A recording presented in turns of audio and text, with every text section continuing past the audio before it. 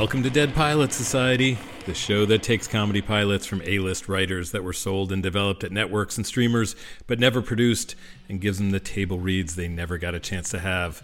I'm Andrew Reich, the creator and host of Dead Pilot Society. You know, when I hear that intro song, our theme song, I even think, when it's just like, the Dead Pilot Society, I even think that that's me. People think, is that you? Even I think it's me. It's not me. It's Ted Leo who did the song, but it's just so weird because it sounds so much like me. This is the after show for Falling Apart, featuring my interview with Steve Bazelon. I love talking to other writers. I really do. Every time I do it, I enjoy it so much. I didn't know Steve before, and now I know Steve, and he's great. He's written on Happy Endings, Community, The Goldbergs. He also wrote and directed a feature film called Long Weekend. We talk about that. He did all kinds of crazy writing jobs on his way, breaking in. Really fun to hear about all of those. And one thing this interview made me think about is that you really, you writers out there, you really should write what you love to watch. You know, people say, write what you know. Sure, fine, do that too. But Steve loves romantic comedies with a twist. He loves Eternal Sunshine of the Spotless Mind, 500 Days of Summer. So he wrote a romantic comedy with a twist. He's actually written a couple of them. Long Weekend is that too. And they're good because he has a genuine love for this subgenre. So, it works. Anyway, this was a lot of fun. Enjoy my interview with Steve Bazelon after a brief message. Are elephants right-handed? What's the middlest size in the universe? What is the history of fan fiction? Let's find out together on our show, Let's Learn Everything, where we learn anything and everything interesting. My name's Caroline, and I studied biodiversity and conservation. My name's Tom, and I studied computer science and cognitive blah, blah, blah, blah. Did you? And my name's Ella, and I studied stem cells and regenerative medicine. On our show, we do as much research as you would for a class, but we don't get in trouble for making each other laugh. And we get to say Maybe not in the trailer. Subscribe to Let's Learn Everything every other Thursday on Maximum Fun. Folks, this is actually take two, but we're going to just be so natural. It's going to just seem like it's the first time. So I'm here with Steve Bazelon. There we go. Just going to do the same bit. Yeah. Well, we had a great dress, so this will be a terrible show, right? Yeah. So Steve, since we don't know each other and only met when we did this, did the read, let's go way back. Let's tell me where you're from. I am from Pittsburgh, Pennsylvania. I grew up there. That is, there's a fair amount of us out here. I continually run into people.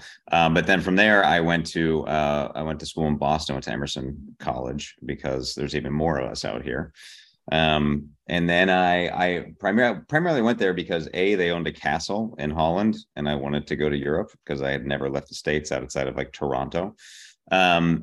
And then also because they had a satellite campus out here. So those are like the real big selling factors. So I went to Europe for a while, I did some other semesters abroad, and then I finished out here and just stayed, which was a great thing to do because you get to move out here with like 80 people that you knew. So there's a built-in support system. So it was less ominous arriving here. It was really that many.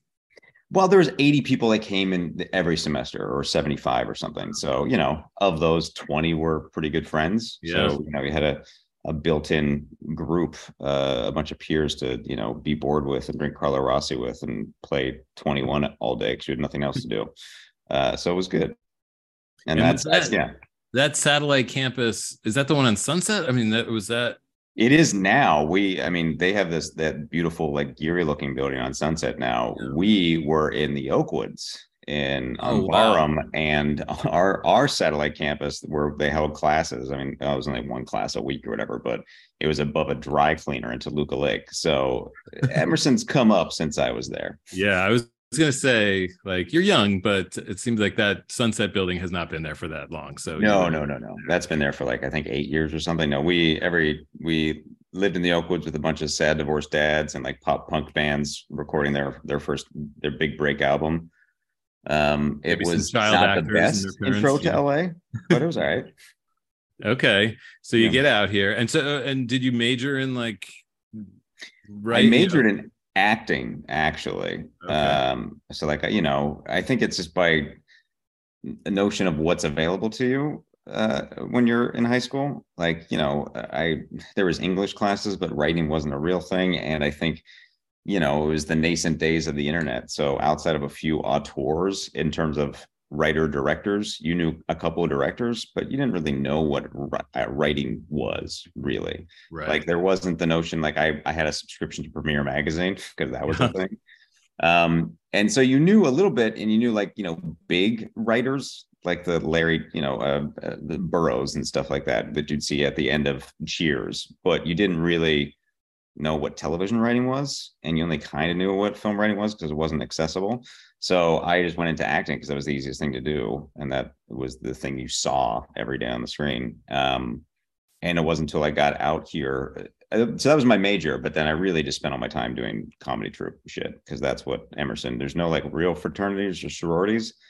The kind of fraternities there are comedy troupes, and that's where I just put all my energy into. So when I came out here, I continued doing that and started working with some friends because I was in like some bad zombie movies and a bunch of commercials. But I remember like I used to get like I would get scripts to go into audition for, and I would read it and be like, "Ooh, baby, I really hope I get to be in this piece of shit." And it was heartening because like I liked writing, but I didn't know what I was doing. But I thought after reading so many bad scripts, I was like, well, I can at least make something this bad. What I write may not be good, but I think it can at least be this bad. Yeah. Sometimes the shit is the most inspiring stuff. It really is. And it's easier to learn from because I whenever I talk to like younger kids, I'm like, watch all your favorite shit, but also watch like bad things, watch bad rom-coms and shit. You can see the seams. You can see where the act breaks are. You can understand it easier because it's less elegant. But anyway, so I just wrote a bunch just out of boredom mostly, and also like being a little bit too type A to just sit around. There's only so much you can do as an actor. You can take classes, which always gave me douche chills. I hated that. So, and then I got sick for most of my 20s, so I couldn't even do like the improv stuff that I was doing. So but I could always sit on a couch and write. So I did that a bunch. I had a couple of different collaborators. I initially started writing with a comedian, a buddy of mine who I met on the second day of college, this guy named Dan Levy. We worked a bunch together. And then I became in partnership with another just phenomenal writer, this woman named Annie Mebane, who I went to school with. We were partners for a decade or so. And that's where we did all of our first jobs and our first, movie sales and all that kind of stuff. And what was the first paying writing job? We Annie and I, on a whim, we like hooked up with this producer who was at the time at that company Benderspink, who had an idea, and he's like, I just want to do spoof movies were like a thing, like not another teen movie and scary movie. All that shit was like they were like an easy, quick sell. You can make them for cheap, and they would, the scary movie model, make it for 10, and they would, it would sell $100-200 million tickets or whatever. So he's like, I think there should be a spoof about dance movies. And we were like, yeah, I love dance movies. They're very dumb, but fun. Okay. So we just we were young and very, didn't have anything else to do. So we went off in like 2.5 weeks and farted out this, very silly dance spoof movie. And it was back when there was a spec market, when you could take things out without like talents attached, and it would just, things would magically sell sometimes. So we were just in the right place, right time. And that just kind of galvanized us as a partnership from that point forward. We have that in common in that my first paying job as a writer, my old partner, we sold a spoof of like John Grisham. Oh, the best. Love it.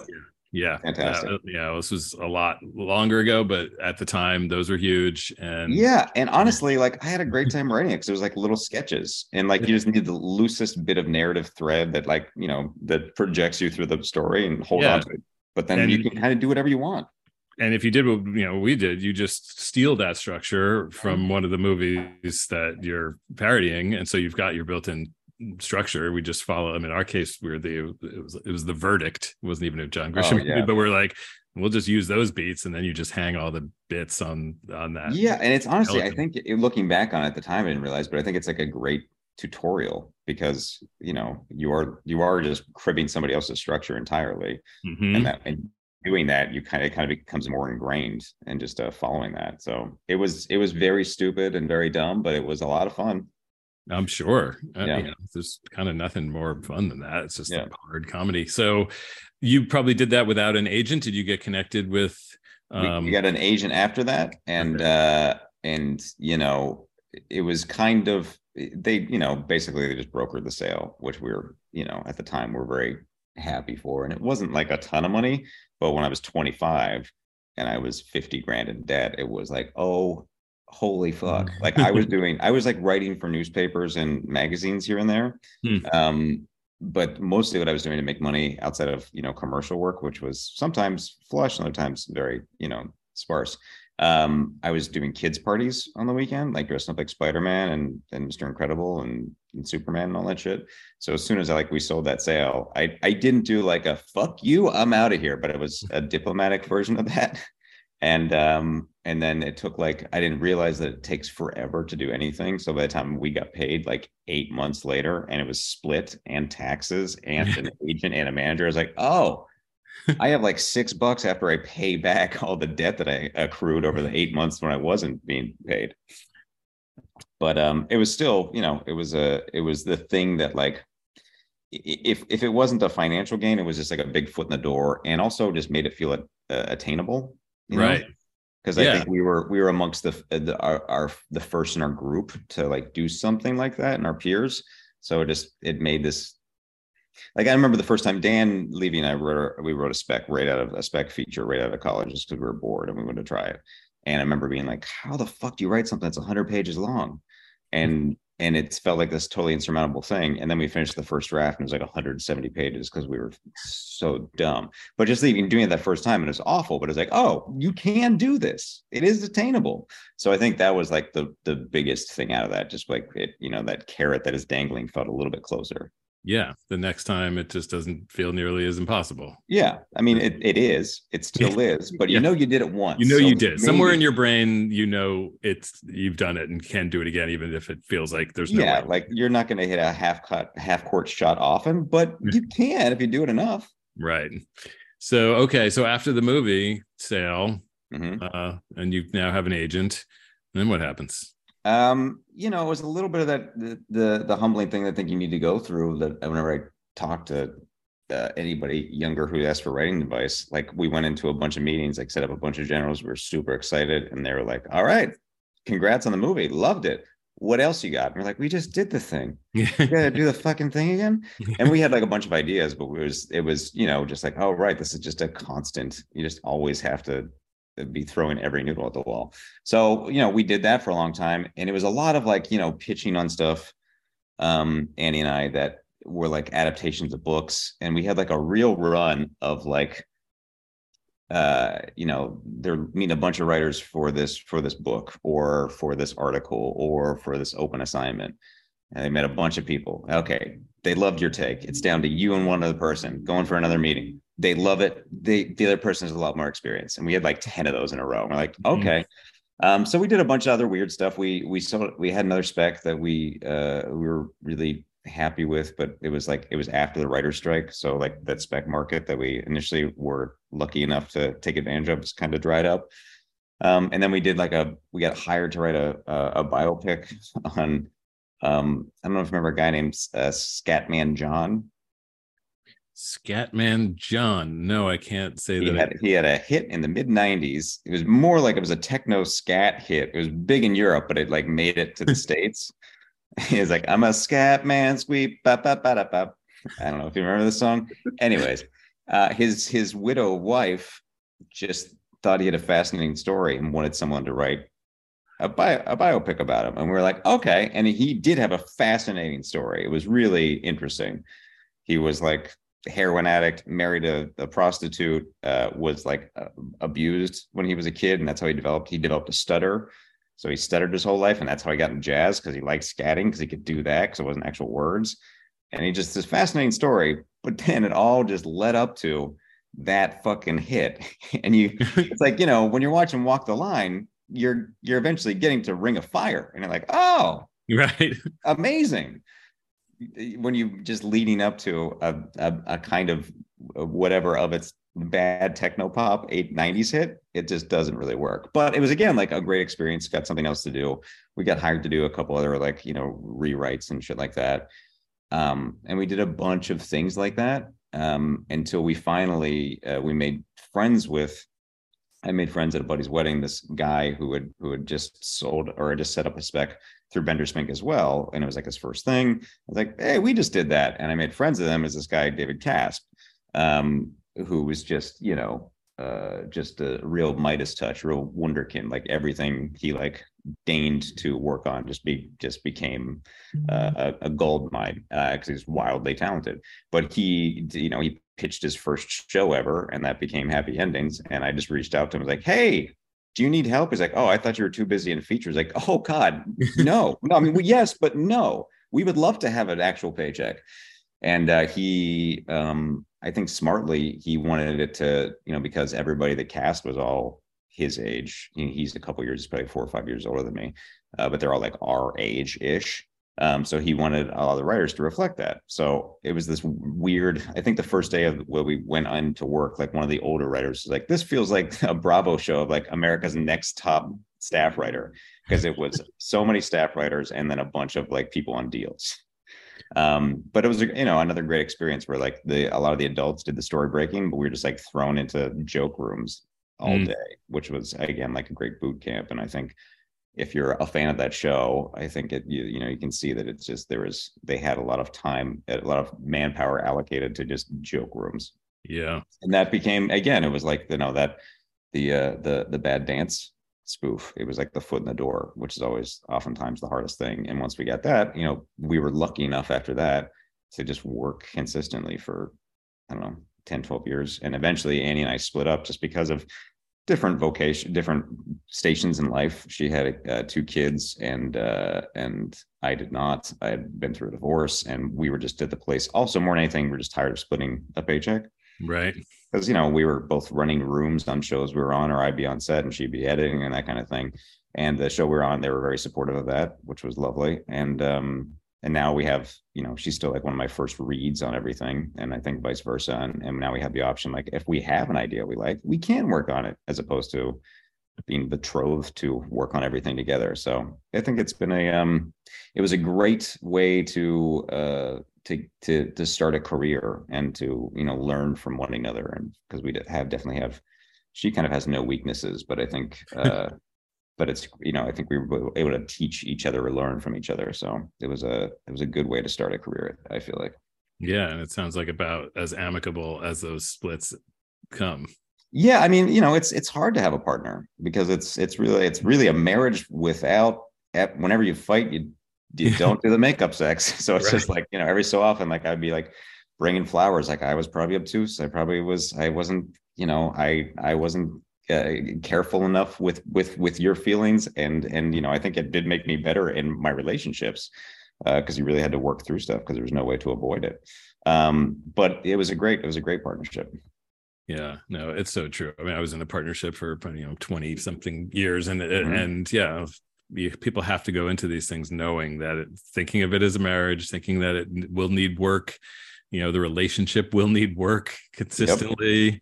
Yep. It's not just that creative partnership. Like it's its own thing. It's not a romantic partnership, but it's close to it in some ways. Yeah, it really is, because you spend so much. I feel like I am an only child, but there's a few people in my life that are as close to siblings as I think they could be. And even though I don't see her nearly as much, I think we always have that bond. She's an only child as well.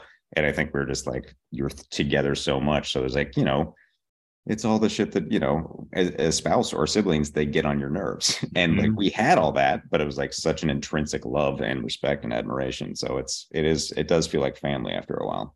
Yeah. So at what point do you start writing or pitching pilots?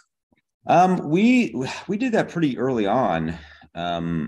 We pitched a bunch of shit when we were still in that like era of just trying to more speccing features and getting kind of rewrite work in features. And we had some fun stuff, I thought, but we also didn't have any experience. We're like 26. We hadn't been in a room.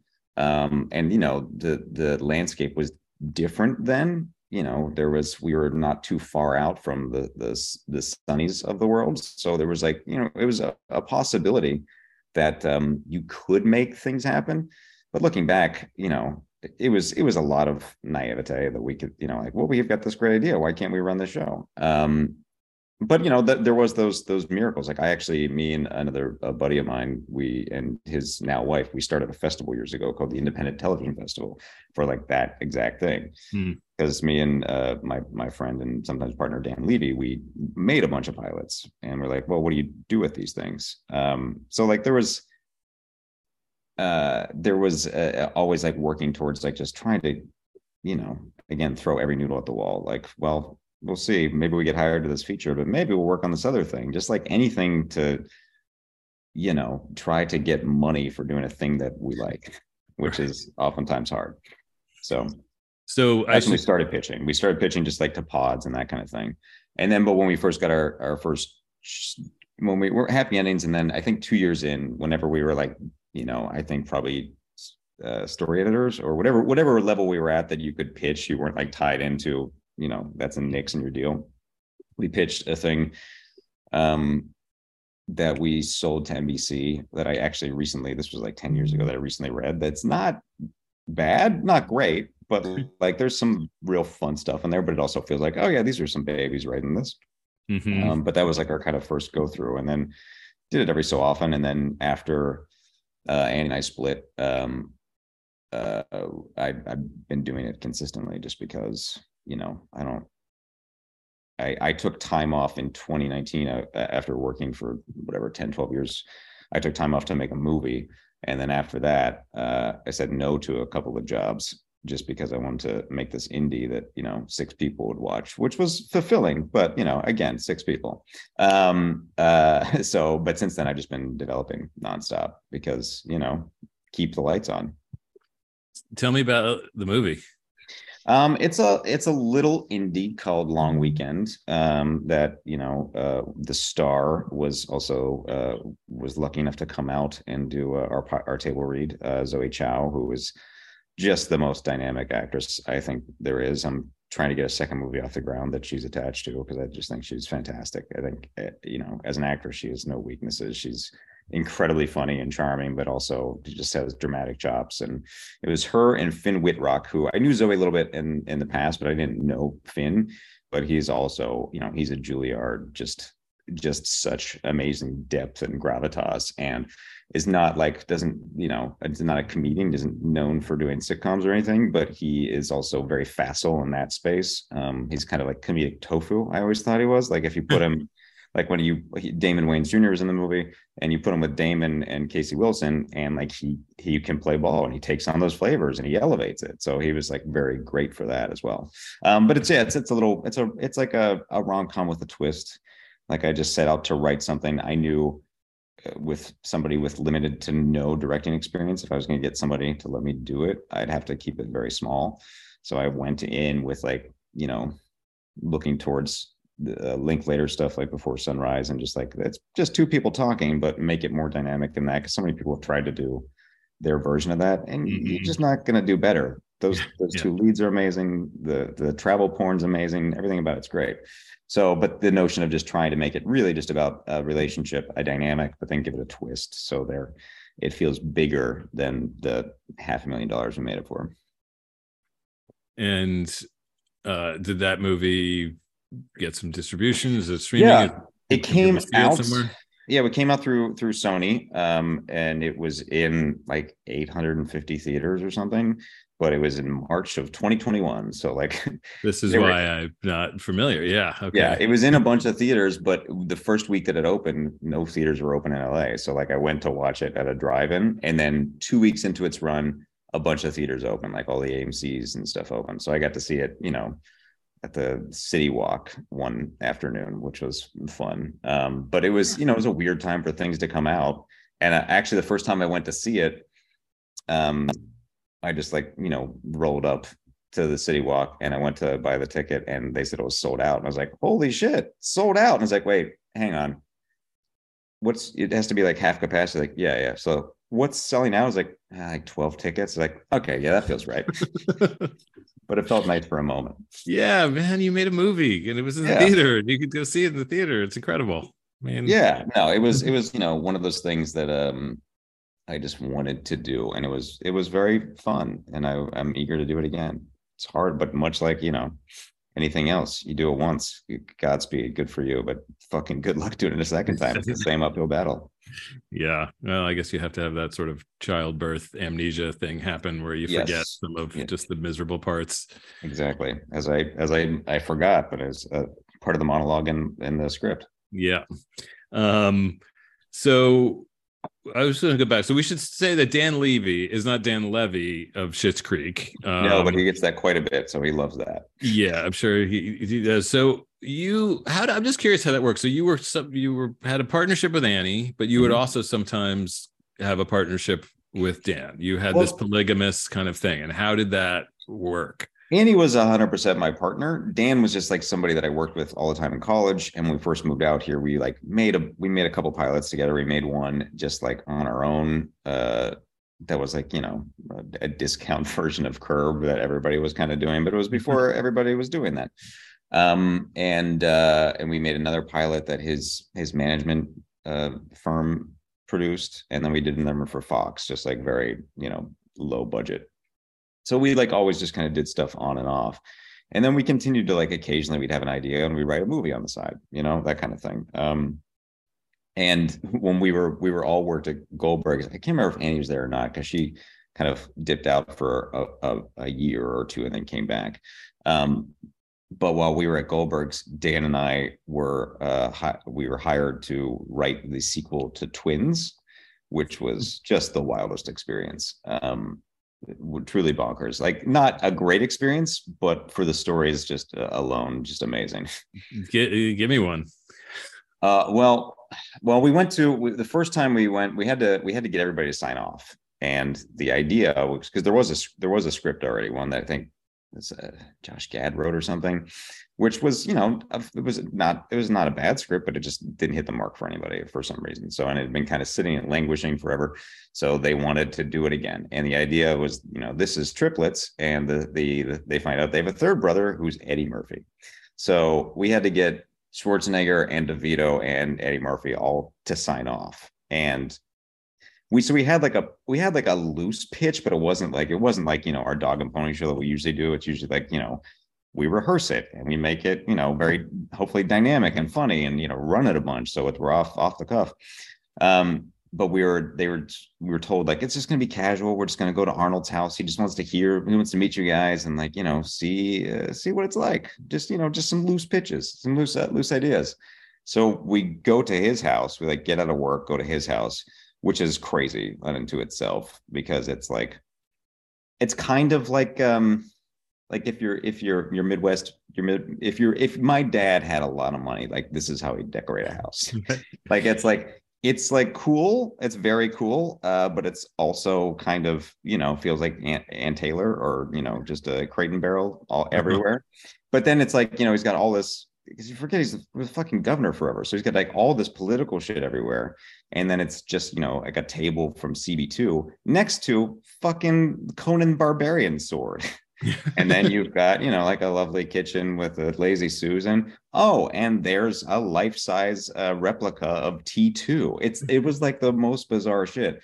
So we go and we sit down in his like kitchen. And it's us. It's the, two of the producers, the younger producers, Ivan Reitman and Schwarzenegger, and then like some guy that he works out with or is a buddy of, I don't know, some other guy who's just there. And we're all eating this lunch, and then he just kind of looks at us and is like, what do you got? And it just like it became clear in that moment, like this is not casual. We have to like fucking do this. We have to get into it. And so we start pitching to him, and all the while Dan didn't have this view, but I'm looking directly at him, and he's like looking at us, and he's got a golden retriever at his side that he's just like slowly patting this golden retriever's head. And then behind him on the wall is a life-size painting of that exact same pose.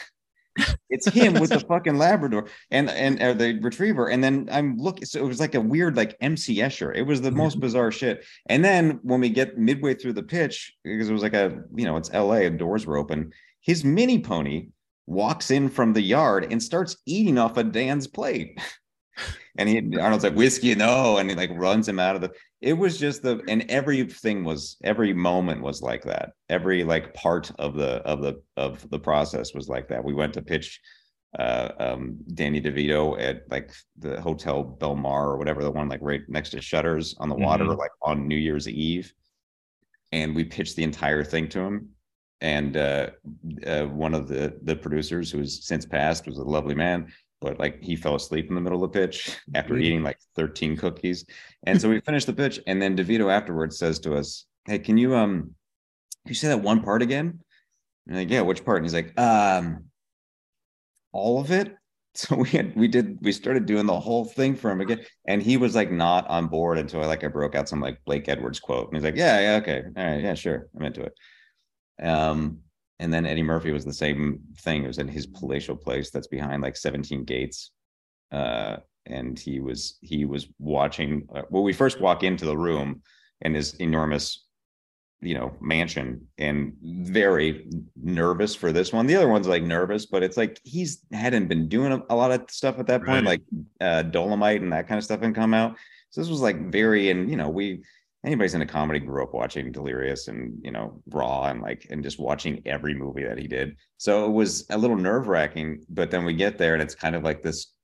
Arnold's running late. It's because he was in like a Twitter war with Trump at the time because his version of The Apprentice had just come out. It was all just nuts. So we're in this like enormous 40-foot high ceiling room and just waiting to see what's happening. It's like dark and the lights are on, and then we hear through this cabinets room like, you motherfuckers here? And we're like, oh, this is going to be awesome. And he came down and he was just like the nicest dude. And we pitched him in his office where there's like, fucking Peabody's and Mark Twain awards everywhere and like pictures of Harlem Nights and all sorts of crazy shit.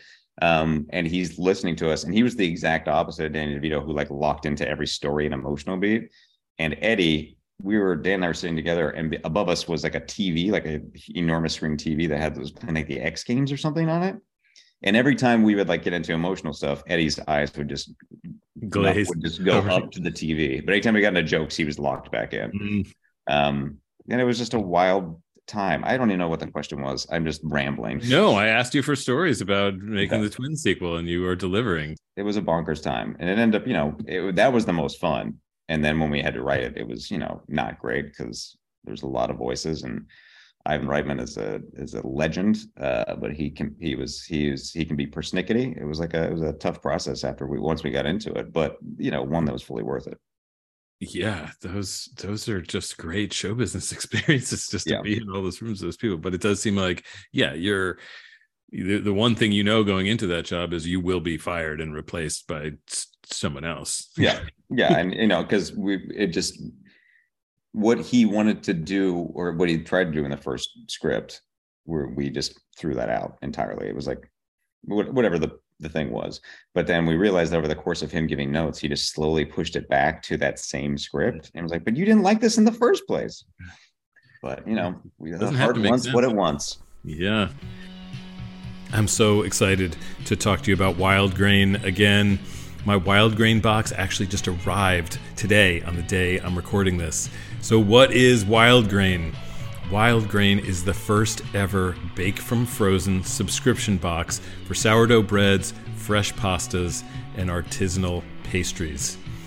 I'm sorry, I'm sort of salivating just thinking about Wild Grain. Every item bakes from frozen in 25 minutes or less. And to kick off the year, Wild Grain is offering delicious products like an ancient grain sourdough loaf and fresh artisan fettuccine pasta. Look, I'm a total bread snob, and I'm telling you, this bread and this pasta is amazing. Let me just give you an idea of what an insufferable food snob I am and why you should trust me. So, I was at the farmer's market this past Sunday, and I picked up some gorgeous-looking chanterelles that had been harvested after all the California rain. and I decided to make them with some wild grain artisan fettuccine pasta, and it was just outstanding. Okay, those last few sentences may have made you want to murder me, but it's only by way of saying that I'm not easily impressed, and this wild grain pasta impressed me. So did their sourdough bread, so did their croissants. Everything you will get in this box is fantastic. Plus, for a limited time, you can get $30 off the first box, plus free croissants in every box when you go to wildgrain.com/deadpilots to start your subscription. I did this. I mean, they sent me a free box when they were decided to be a sponsor. But when I had eaten all of that, I went online and ordered another box. I started a subscription, and I used the code DEADPILOTS. So you heard me. Free croissants in every box. $30 off your first box when you go to wildgrain.com/deadpilots. That's wildgrain.com/deadpilots. Or what worked better for me, I got to say, is go to wildgrain.com and then use promo code DEADPILOTS at checkout. You'll get $30 off your first box. You'll get free croissants in every box. I'm telling you, do this. Hey, let us guess. You love books, but wish you had more time to read. Or maybe you used to read a lot, but life has gotten in the way, kids, grad school, you name it. Maybe you don't know where to start, and bookish social media is overwhelming. How do people on TikTok read so many books? Oh my God, I don't know.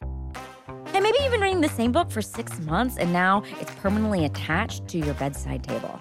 Maybe you don't even know what you like to read anymore. We're Reading Glasses, and don't worry, we got you. We'll get you back into reading and help you enjoy books again. Reading Glasses, every week on Maximum Fun. All right, so let's talk about falling apart. Oh, sure. Everyone should know it's falling/apart, which I feel like is key. And you don't really hear when you're just saying the title. But anyway. It's like Frost Nixon. Yeah, I guess. It's just that slash is is key to the whole thing in the title. But so where did this idea come from? And what's the origin of this? It was, an idea that I had just tinkering around forever. I didn't really know what it was. And then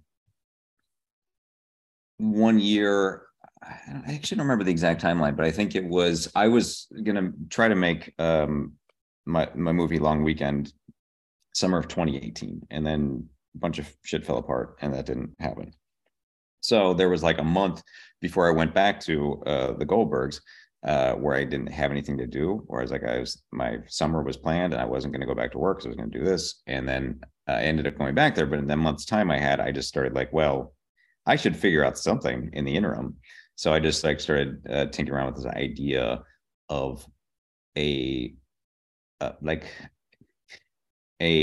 breakup, but you're kind of seeing it from a bunch of different perspectives. And that was kind of the notion. I just like the idea of having a couple that you're rooting for in like a meet cute.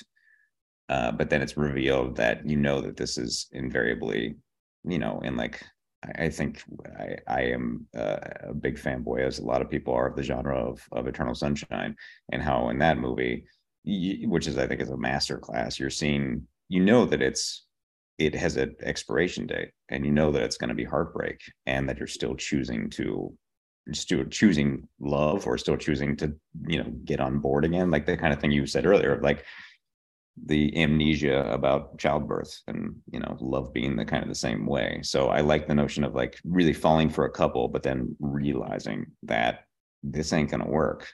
But I don't know. I'm friends with almost all of my exes in some capacity, or at least friendly, and because I think they're also illuminating and shaping of your character. So I think there's a lot of worth in relationships that even inevitably aren't successful. So I just wanted to do something in that space. Well, what's funny is you still root.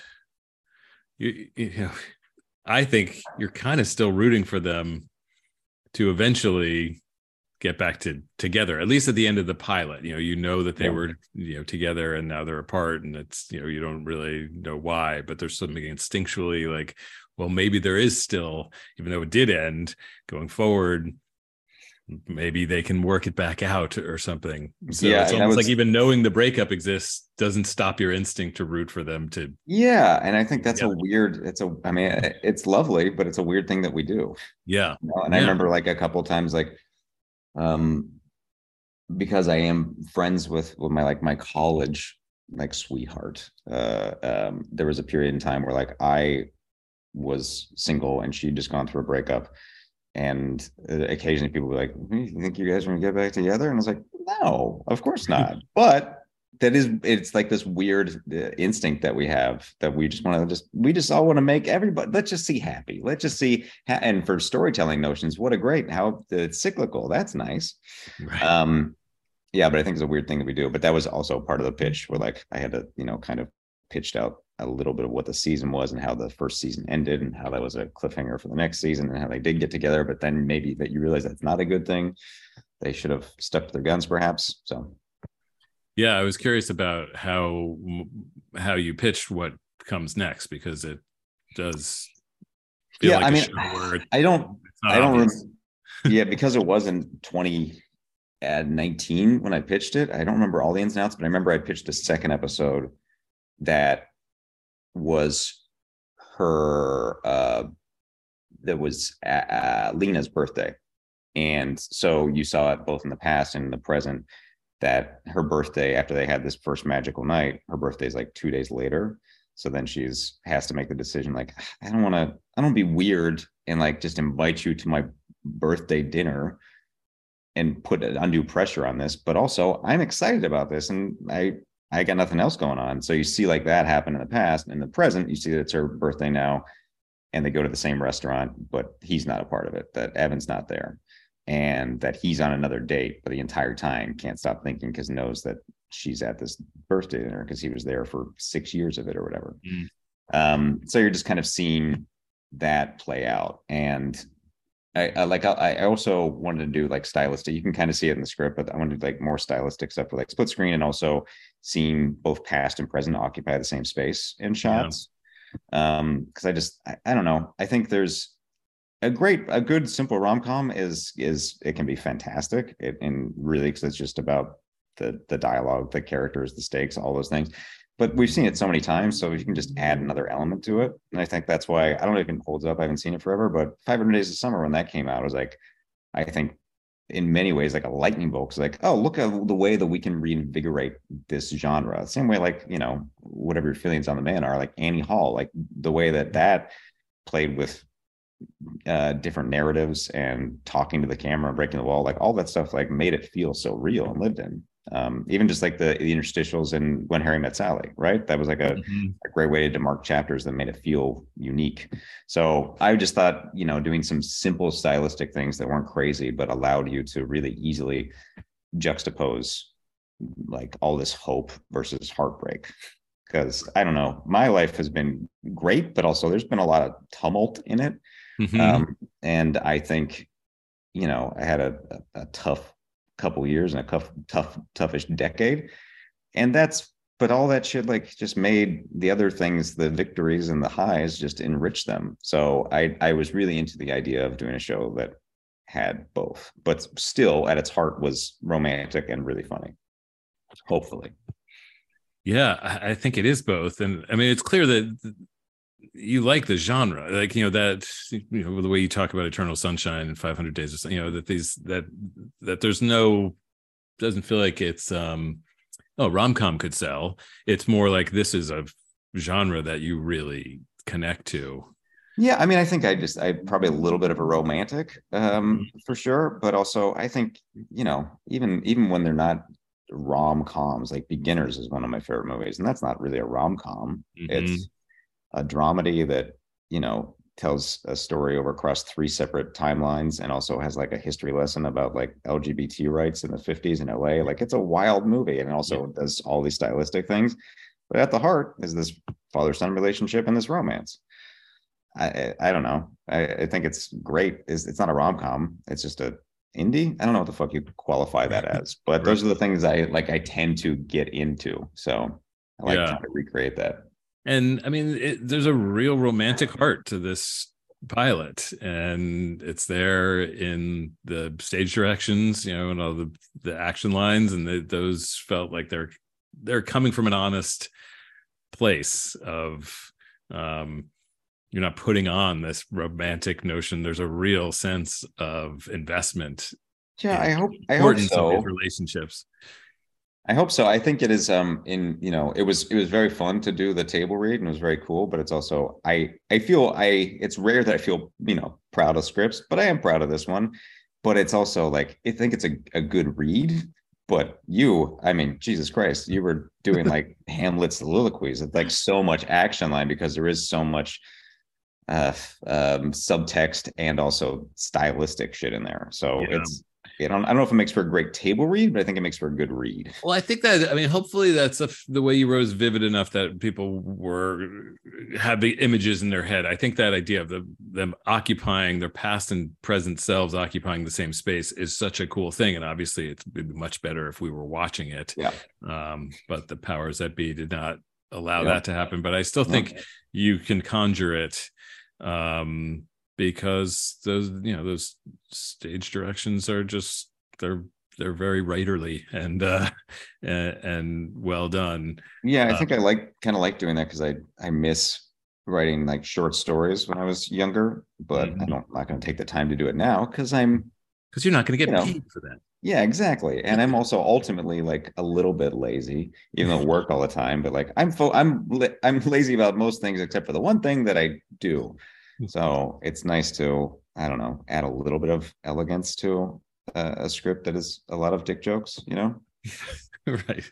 Did you pitch it just to networks? Did you pitch this to streamers? No, I initially pitched it to all streamers because it's hyper serialized, obviously, and also like a big stylistic swing. So like my initial thought was like, this isn't for networks. And pitched it to a bunch of different places. And initially it sold to Spectrum when they were a thing.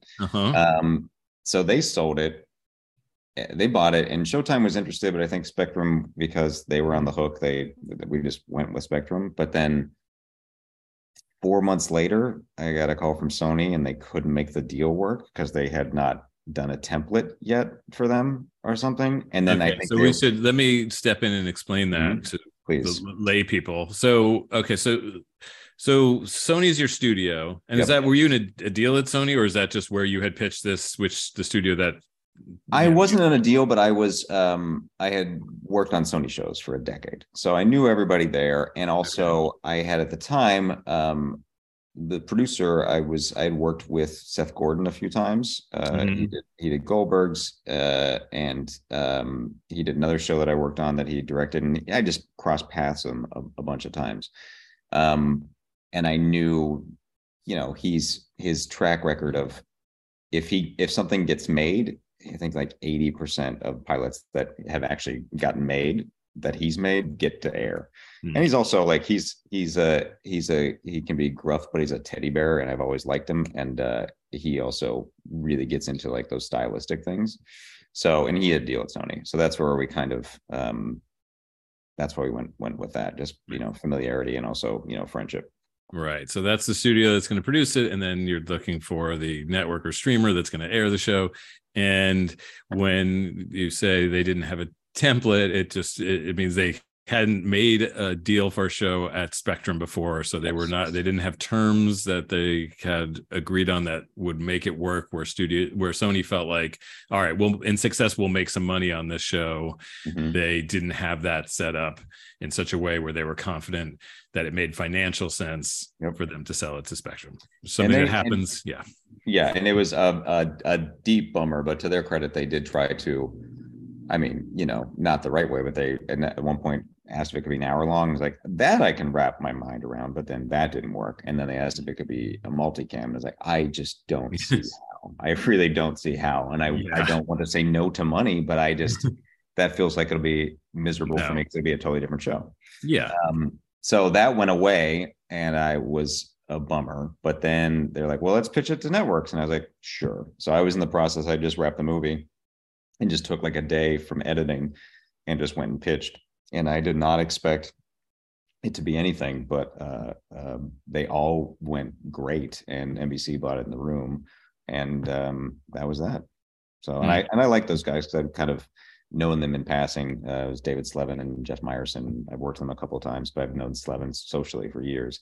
And it was even though it didn't go anywhere, it was a great experience. Those guys were really that team in general was just really supportive, and I've never had this happen before, where after it didn't get picked up, we got a call apologizing, saying like, it's my job to try to get on the air, and I thought I could make this one happen, and I felt like I let you down. I was like, Jesus Christ. That is rare. Yeah, it was rare. And it was also, it didn't feel like lip service. It felt genuine. I think they I think they knew it was probably a swing, but it was like, every year there's a different mandate for whatever the fuck. Like now they only want to do multis, but that year, like rom-com was a thing. And, but I think this was just still a little bit too outside of, I think I said it in the preamble for the table read. I was like, I was surprised when they bought it. And it was a bummer when it didn't come to fruition, but I was not surprised because it didn't feel like a fit. You go through and you convince yourself, like, I can see this could be cool for them. This could be cool for me. But, that's just you trying to convince yourself of possible success, which is not likely. Yeah. It feels like such a streaming show. Yeah. And, the only thing that felt network about it is that when the big twist is revealed, it's so spelled out in the stage directions that it felt like I bet the network just wanted you to make this even ever clearer and clearer and clearer to the point you're just really spoon feeding. Like, this is what's going on. Well, after I felt like we get it. We already, like, we got it in the moment, and we realized how cool it was. Once, you set up that, I don't know, the hair detail, where with the spiky hair, which when it comes, when you lay that pipe, as writers say, that it was clear, like, okay, this is here for some reason, but it's very unclear, like, why we are talking about what his hair used to look like and seeing this picture. This doesn't seem important at all. It doesn't seem, but so once that happens, for me, when I was reading it was, oh my God, I see what this all is. And I don't know if it's true, but it felt to me like the network might have asked you to just really make it super explicit. I don't remember, but I'm sure that was part of it. And I think it was probably just also, it's one of those things that's it's in stage directions. So it doesn't matter.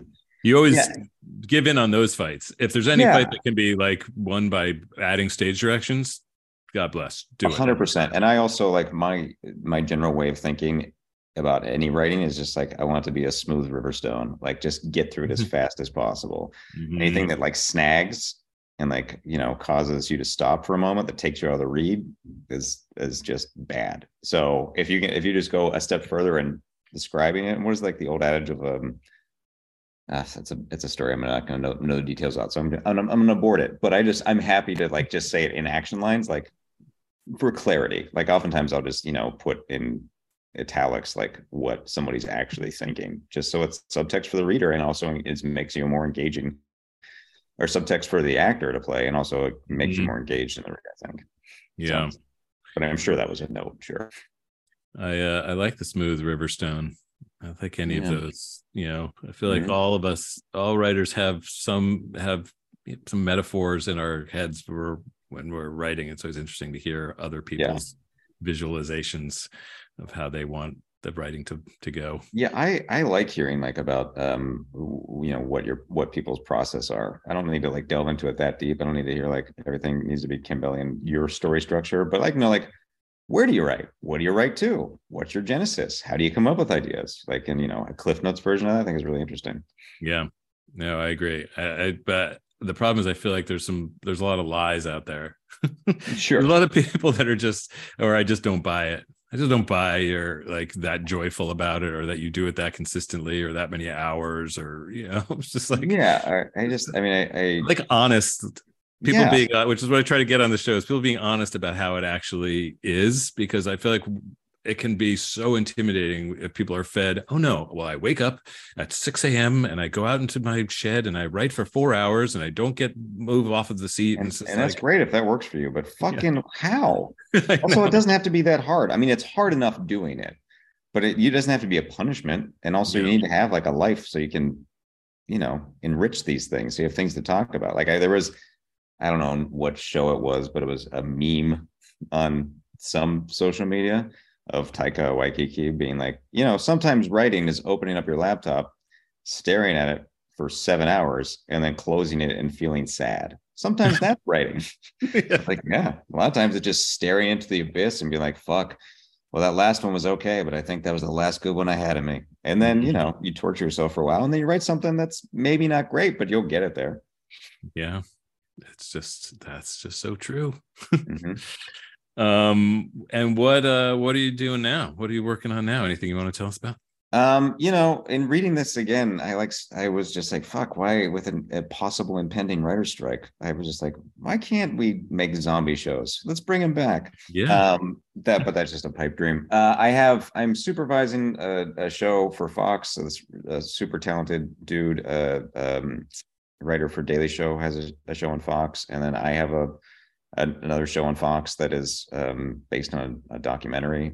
So I'm working on that, and then have a show for Amazon that I pitched in August that we've yet to do a kickoff because everybody's constantly restructuring. But that's one I'm excited about all of them, but that one is like an idea that I've had forever, and it's also a little bit in a rom-com vein with a weird twist again. So I'm excited about all of them. They're all, it's a weird thing where, like, in theory I've got a full docket, but it's that January malaise where nothing's happening.